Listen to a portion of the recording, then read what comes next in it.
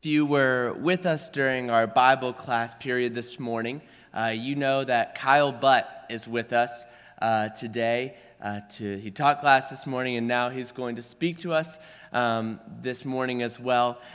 He is from Columbia, Tennessee, and he works at Apologetics Press, where he has worked since 2000, and he is a fantastic communicator of God's Word and works in the realm of communicating and proving the existence of God. Kyle is a blessing to so many. He's been a personal blessing to Amelia and me for a lot of years, and we are so thankful for him and excited that he's with us today.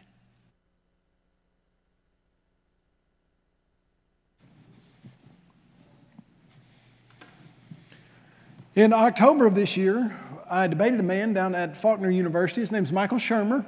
Michael Shermer has the second longest single author column in Scientific American that anybody has written. It was an 18-year stint that he had. He's written, I think, about 7 to 8 New York Times bestsellers. He started the Skeptic magazine and then ultimately, I think, the Skeptic organization. He is one of probably the top 4 atheistic debaters and communicators in the nation and probably worldwide. Richard Dawkins might be above him, maybe Sam Harris, but he would be right there, top 3.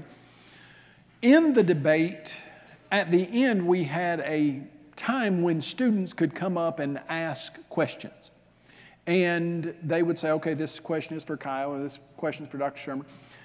This question came to Dr. Shermer. A student came up and said, was there a time or something in your life that caused you not to believe in God? And Dr. Shermer said, yes. He said, I think it was when my college girlfriend was in a car accident, and it was so severe that she was paralyzed from the waist down. And I prayed and prayed that God would heal her, and He did not. And from that time on, I just simply did not believe in God anymore. I don't know if something like that has happened to you or to someone in your life. But what I do know is that as we work with people who say that they don't believe in God anymore, the number one issue that arises is not the scientific evidence for evolution. We can refute that. It's not lots of the other information that seems so prevalent that needs to be addressed, but it's the one question. How can a loving God allow the suffering that I see in this world? And basically, unless you're able to answer that question, it doesn't matter what you do with all the other stuff. Because ultimately, that is the number one challenge for the existence of the God of the Bible that we encounter. And I think most of us in here would know that it's probably the one that has given us more pause than anything as it relates to knowing that God exists. So let's look into that. Let's explore this idea. It's not a new idea. The concept of the problem of pain and suffering goes back at least to 300 BC. There's a man by the name of Epicurus, and Epicurus said something like this: there are 3 propositions that I don't see how all 3 of them can be true. That there is an all-loving God, that He is all-powerful, and that evil exists. He said, there could be an all-powerful God who doesn't love us, and that would make sense that evil would exist. Or there could be an all-loving God who isn't all-powerful, and He can't stop the suffering that happens in our lives. But I don't see how an all-powerful, all-loving God can exist. That was in 300 BC, and people who have challenged the belief in the God of the Bible have used that type of reasoning against the God of the Bible for hundreds, and now, thousands of years. Maybe you'll recall a man by the name of C.S. Lewis, who was an atheist for many years who struggled with this idea of the problem of evil, pain, and suffering. And he said, I just don't see how justice is being done in this world. It doesn't seem fair that small children will be abused by their parents. It doesn't seem right that in a war-torn nation there will be collateral damage and people that don't have anything to do with it will be maimed by bombs that were meant for other people. I don't think that that's just or fair. And then he started processing that idea. And he said, where had I gotten this idea of fairness? If there's no God, if this world is just a cosmic accident, if humans are just the effect of multiple chance happenings over millions and millions of years, and you're just another mammal on the chain, then that idea of justice, he said, doesn't make a lot of sense. In fact, he said it makes no sense. If there's no God, then where had I gotten the idea of justice? He said I had a couple options. I could say that there's no such thing as real justice.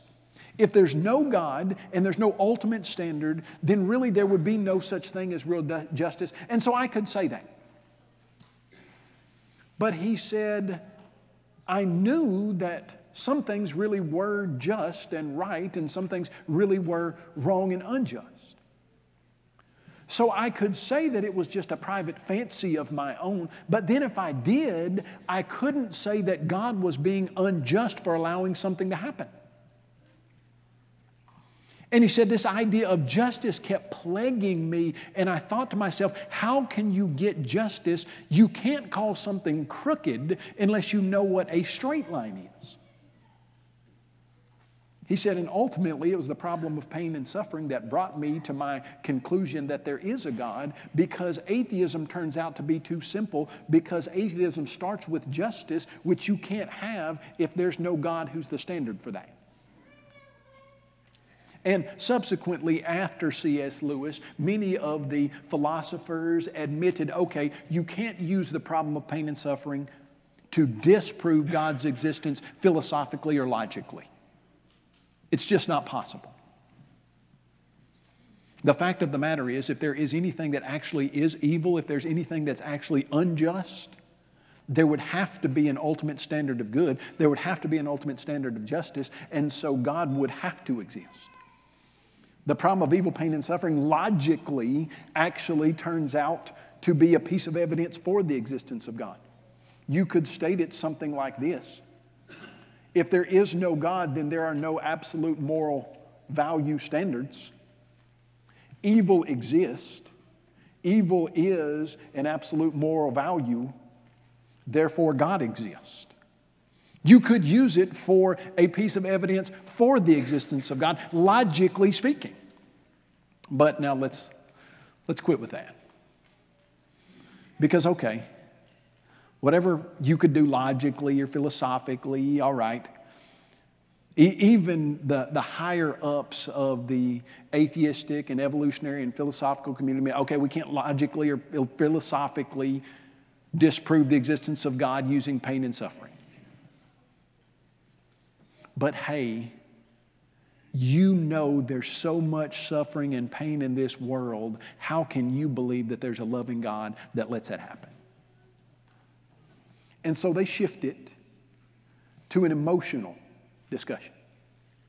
And then they do something like Bart Ehrman from the University of North Carolina in Chapel Hill did in our debate when he stood up and he just started listing all of the things that were going on in the world, that every single day 20,000 kids die because they don't have sufficient clean water to drink. That every day this number of murders happens, and every day this number of people die of disease, and every day this number of famines occur, and every day. And he said, okay, you might not can logically prove that God doesn't exist based on these things, but what about all this? What about in the course of the introduction that I've just discussed, we have had hundreds of children die worldwide because they don't have clean water to drink. And now that starts to be a challenge to us, doesn't it? It starts to be a challenge to us, I think, because we misunderstand the purpose of our life. You see, from an atheistic standpoint, from a physical, materialistic standpoint, there's one reason that you're here. The reason that you're here is to be as comfortable as possible, to live as long as possible, to pass on your genetic information to the greatest extent that you can. And I believe some of us, even as Christians, have maybe accidentally adopted the idea of the world that what I'm supposed to be doing here is living a comfortable, happy, enjoyable life. I'm supposed to get the things that I want, and if I don't get the things that I want, then there's a problem with how my life is going. And we forget the purpose of this life. Many times I think we look at God kind of like God is a pet owner. You know, we received a pet actually from here. It was a guinea pig. I didn't know they lived as long as they did. This one was like 27 years old, as I understood it. My son, the Burnett's, gave us this guinea pig, and he lived way longer than I even thought he would with us.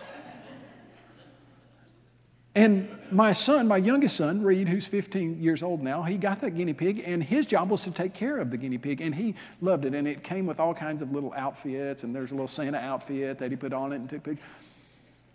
Made sure the cage for the guinea pig was clean. That was one of his jobs, and the stipulation of him getting a pet guinea pig was to make sure that he fed the guinea pig, make sure he gave water to the guinea pig, make sure he had all the special stuff it was supposed to have. He would go buy those little yogurt treats, and every now and then he would feed the guinea pig yogurt treats.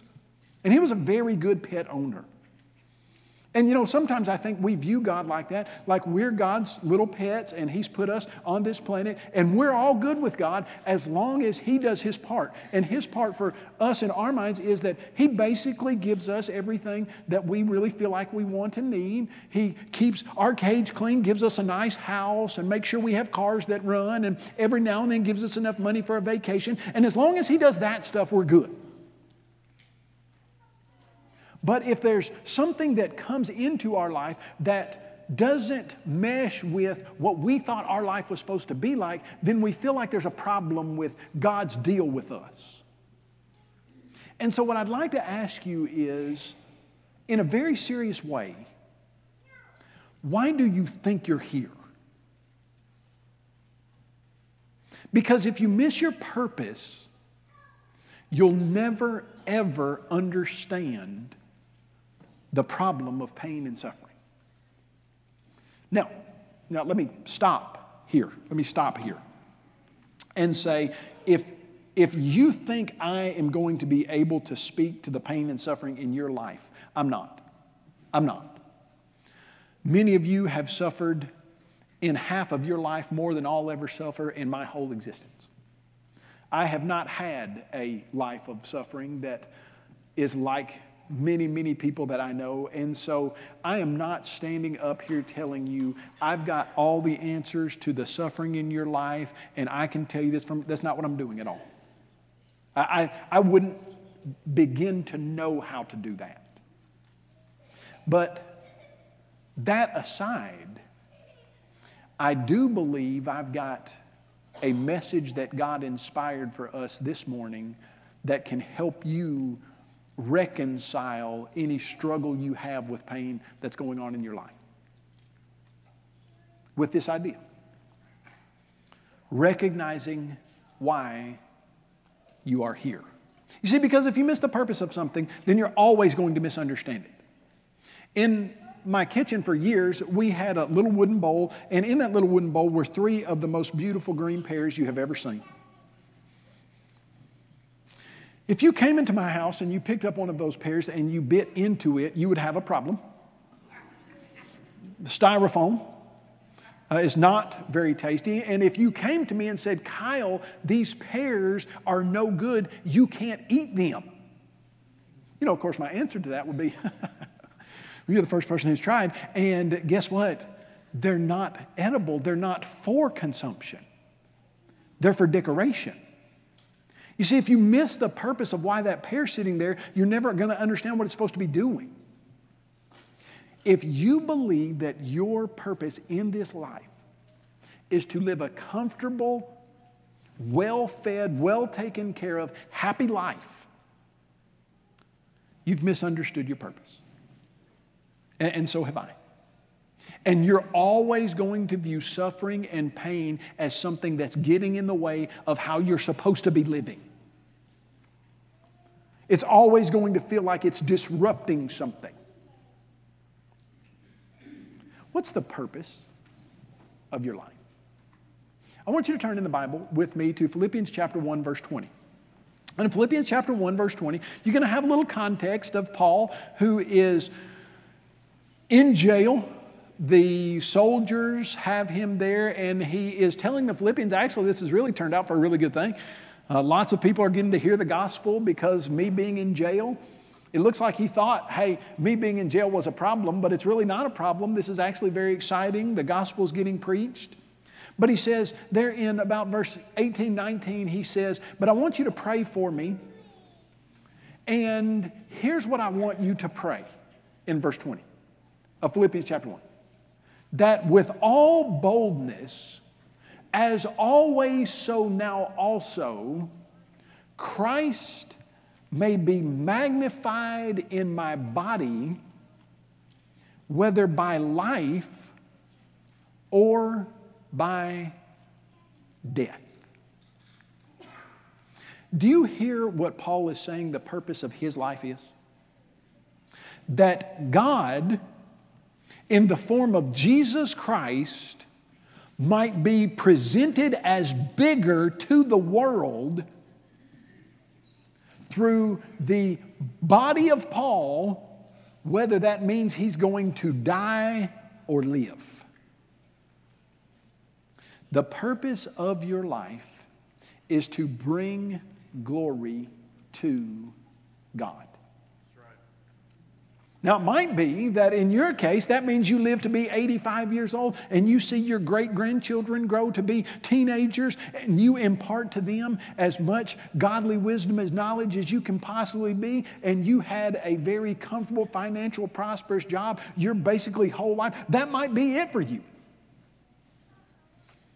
You look at that and you think, wow, that'd be nice, but you know what? The Bible says that it's harder for a rich person to enter into heaven than it is for a camel to go through the eye of a needle. It'll be harder for you to do that than if you actually had lots of pain and suffering in your life. It might be,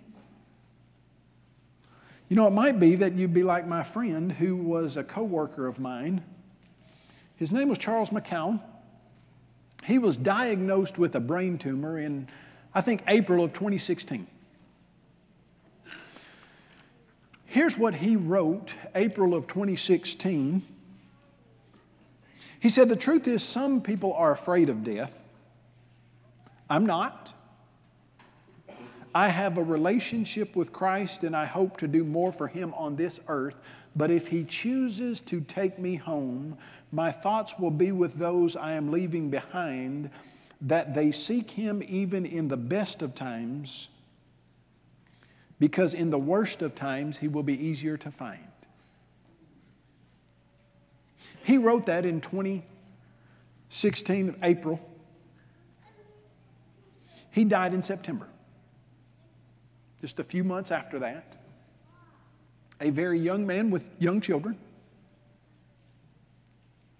who with some of his last words that he ever posted on Facebook said, "Look at Jesus." Question.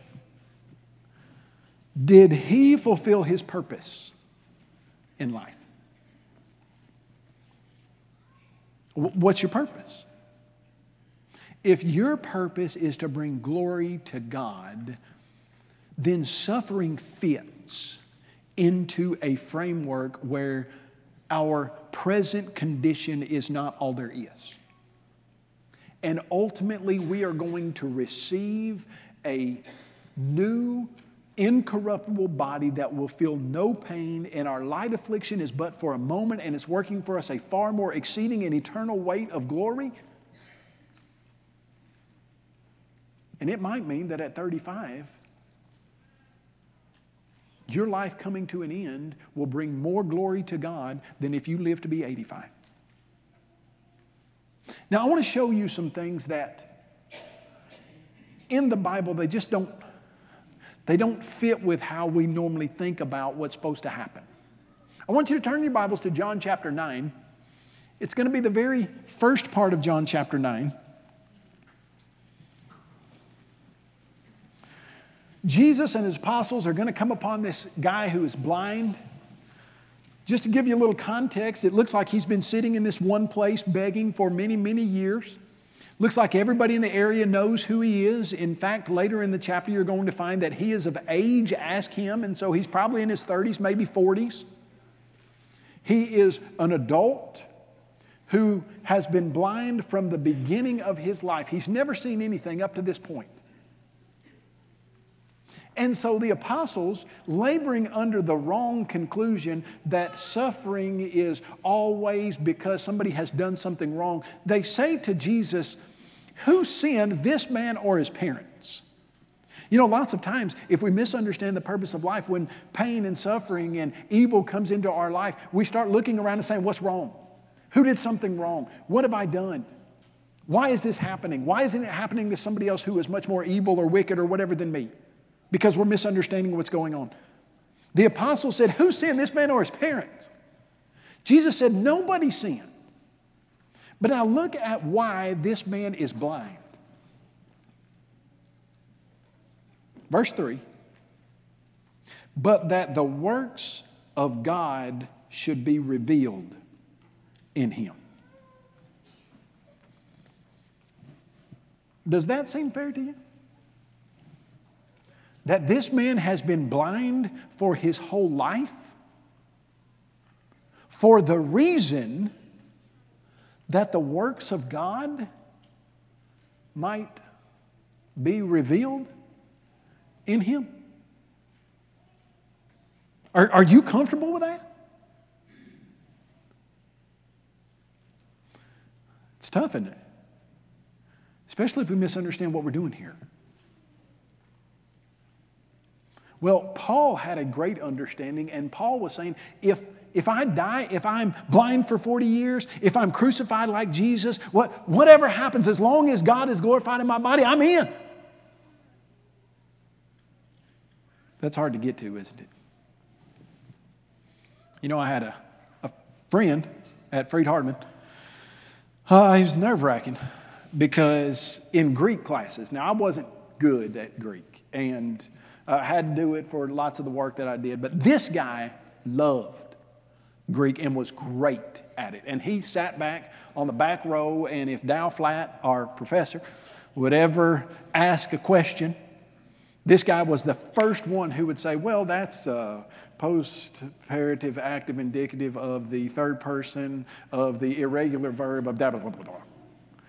And me and all the other normal guys were sitting there like, what's this guy doing? I mean, it's like every time. And he wasn't trying to flex on us. Really, like lots of times he would wait for somebody else to answer, and nobody else would, and so this guy always would. Knew every Greek tense, every word, made like 103 on every test. We always had bonuses, which were funny because they were bonuses about Dow Flatt's life. It's like, what city was Dow Flatt, was he born in, stuff like that. But anyway, this guy just made 100 on everything. David. Blind. Couldn't see anything. Hadn't been able to. David was in high school on a senior walk at camp. And they were going around the fire saying things that they were thankful for. And as a senior in high school, David, they get to him and they, a lot of them say, well, I'm thankful for my parents, thankful for my friends, thankful for this camp, stuff like that. They get to David, who, high school kids are probably looking at this blind 17, 18-year-old, never played any sports, never been able to do all the other stuff that all the high school kids do, wondering what he's going to say. And they were probably very shocked when he said, I'm thankful that I am blind. because I see things that other people do not. I heard that story told about David. I wasn't there, so I called him up. I said, David, I'm not sure I believe this. I'm not sure I believe that you said as a senior that you're thankful that you were blind. He said, well, yeah, let me tell you. He said, if I could not be, I would choose not to be. I wish I wasn't. He said, but because of my blindness, I have gotten to do things, see things, and know things that other people will never get to know or see or do. And I am very thankful for it. The guy's been blind for 30, 40 years. Why has he been blind? So that the works of God might be seen in him. Now turn to the end of John. Just thought about this the other day, just ran across this the other day. It's in a section of Scripture, it's the very last chapter. It's in a section of Scripture that you're not really thinking about the last part of it. At least I haven't been for years and years. It's Peter and Jesus interacting, and Jesus says, Peter, do you love me? And Peter says, I love you. And then the second time he says, do you love me? And he says, Lord, I know I love you. The third time he says, do you love me? And Peter says, Lord, you know that I love you. And then Jesus makes this kind of cryptic statement. He says, when you were a kid, you walked where you wanted to, but when you are older, people are going to tie you up and drag you where you don't want to go. You remember that statement there in John? Okay, but then notice what he says in verse 19. This he spoke, signifying by what death he would glorify God. Oh, Jesus said Peter was going to get drug around and killed to tell him that his last action in the world was going to bring glory to God.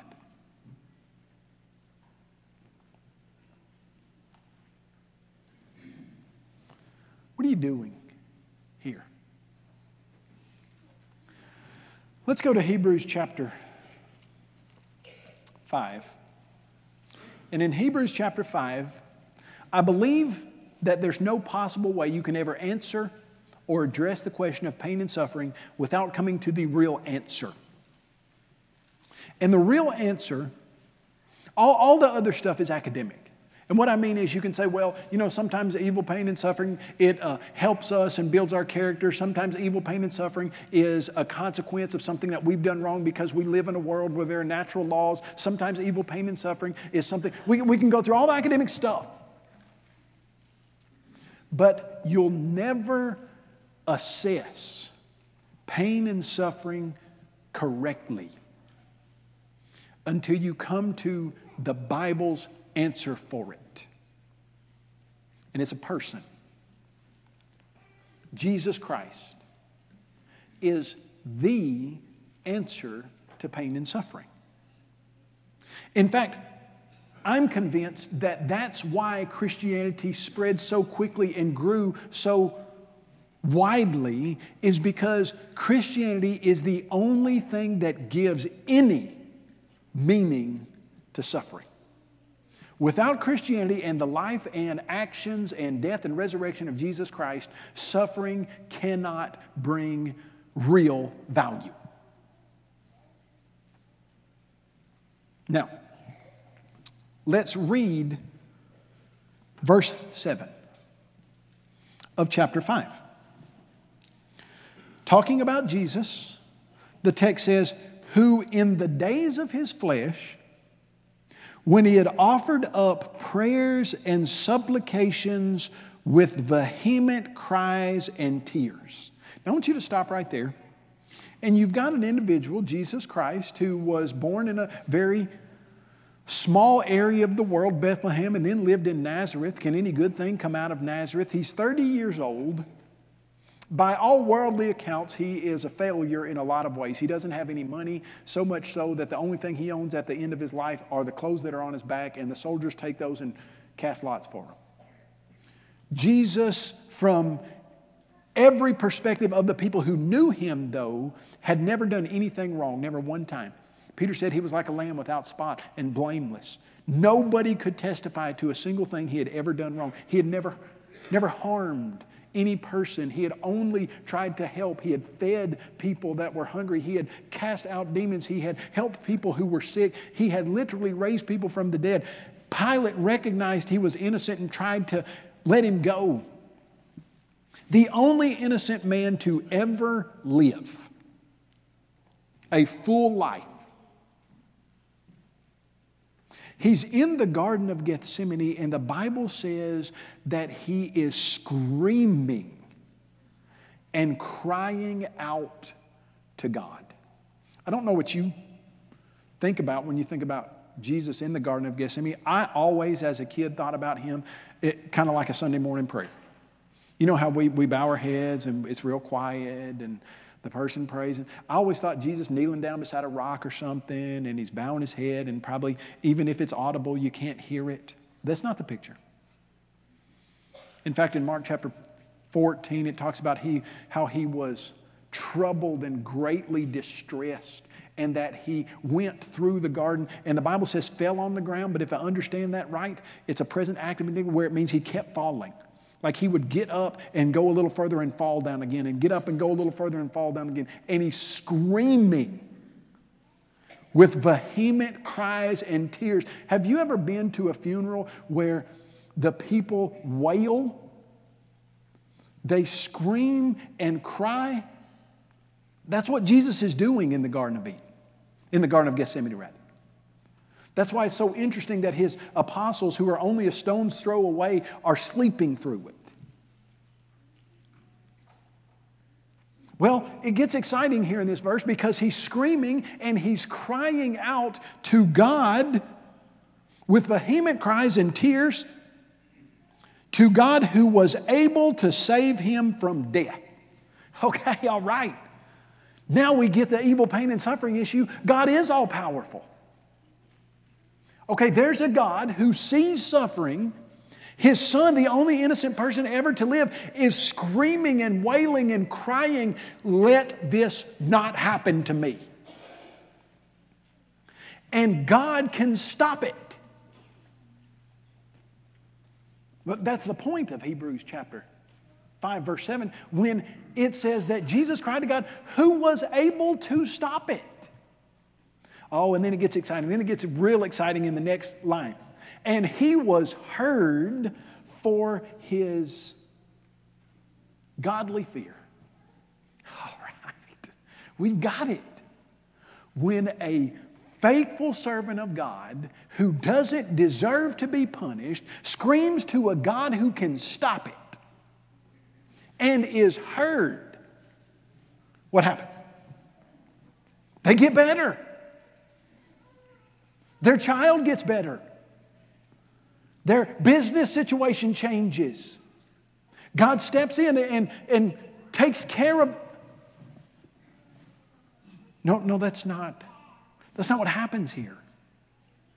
The only innocent being ever to walk the planet in adult human form screams to a God who he knows can stop it, and he knows God hears him. And he dies anyway.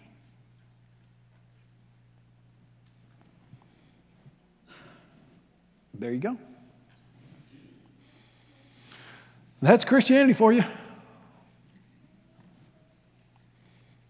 That's the message. God could stop it and he didn't.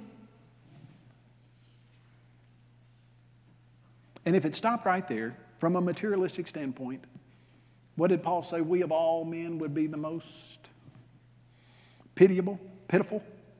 If that's all you got, then you guys are crazy. But it's not all we've got, is it? Oh, you got to get to the next verse. Now it really does get exciting. I mean, after the God who could have stopped it doesn't stop it, the next verse explains to us, though he were a son, yet learned the obedience by the things which he suffered. Verse 9, and having been perfected, he became the author of eternal salvation to all who believe Him, to all who obey Him. Okay, God can stop it. He doesn't. The death of Jesus glorifies God to the nth degree. Jesus is buried for 3 days and He comes back from that tomb to give the answer to pain and suffering to the world. And the answer is, pain and suffering is temporary. Eternal salvation is forever. And it will all be worth it. That's why when Tacitus says that the Christians were being murdered and killed and abused, Justin Martyr can say, they can kill us, but they can't harm us. What do you think about a group of people that so process this physical life that when they come down with a terminal disease and it's going to cut their life short by 50 years, they are looking at the doctor who is assessing this disease and they're saying, hey, I know that I'm going to heaven. Do you? Because I'm not scared to die, and I hope you're not either. And the reason I'm not scared to die is because Jesus Christ is my Savior. You think that makes a difference to that doctor who deals with patients who are hanging on to every single thread of life they can possibly hang on to because they are scared to death to die because they do not have a relationship with Jesus Christ? Now, here's the real question to us this morning. The problem of evil, pain, and suffering, it's not going to be answered insofar as I don't know how to process the suffering you're going through other than that Jesus Christ has felt it more than anyone, and Jesus trusted His life to God, and He knew it would turn out right in the end. But here's what I do know. Are you living so that you're bringing glory to God? That's the real point. I mean, and it might be that it's through suffering. It might be that it's through prosperity. It might be that it's through a great job. It might be that it's through you getting fired 3 times. It might be that you have kids. It might be that you're never blessed with kids. It might be that you are blessed with this and blessed with that. Who knows what it is in your life? But the question is, are you assessing your physical life on this planet with the intent to whatever you do, whatever happens to you, whatever you say to another person about any situation in your life, to show them the awesome God you serve? Because then and only then will any suffering have any meaning.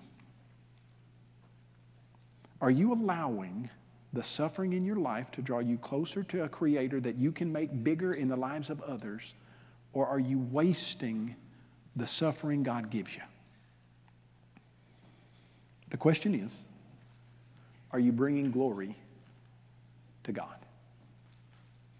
You know, there's always an invitation. At the end of every sermon, probably from this pulpit, there's an invitation. Everybody closes their Bible. You get ready to sing the song. You start thinking about what's going to happen after services, where you're going to eat lunch, what you're going to go do. But listen to me. If you are not a Christian, you know that verse there in Hebrews chapter 5, verse 7?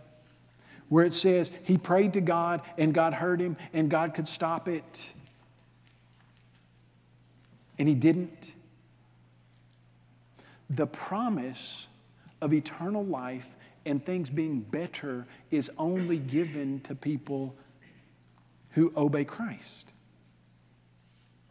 And when the text says in Romans that all things work together for good to those who love the Lord, for those who are the called according to His purpose, that means suffering has meaning in every life that assesses it properly and uses it to turn them to God. But people who don't, it's wasted, and their suffering will never have any value. And if you're not a Christian today, there's no way you can be bringing glory to God. And there's no way you can be using any suffering in your life to add value. So the question is, if you are not a Christian, what are you going to do with the purpose of your life and the suffering you experience? If you need to become a Christian, I hope you will as we stand and as we sing.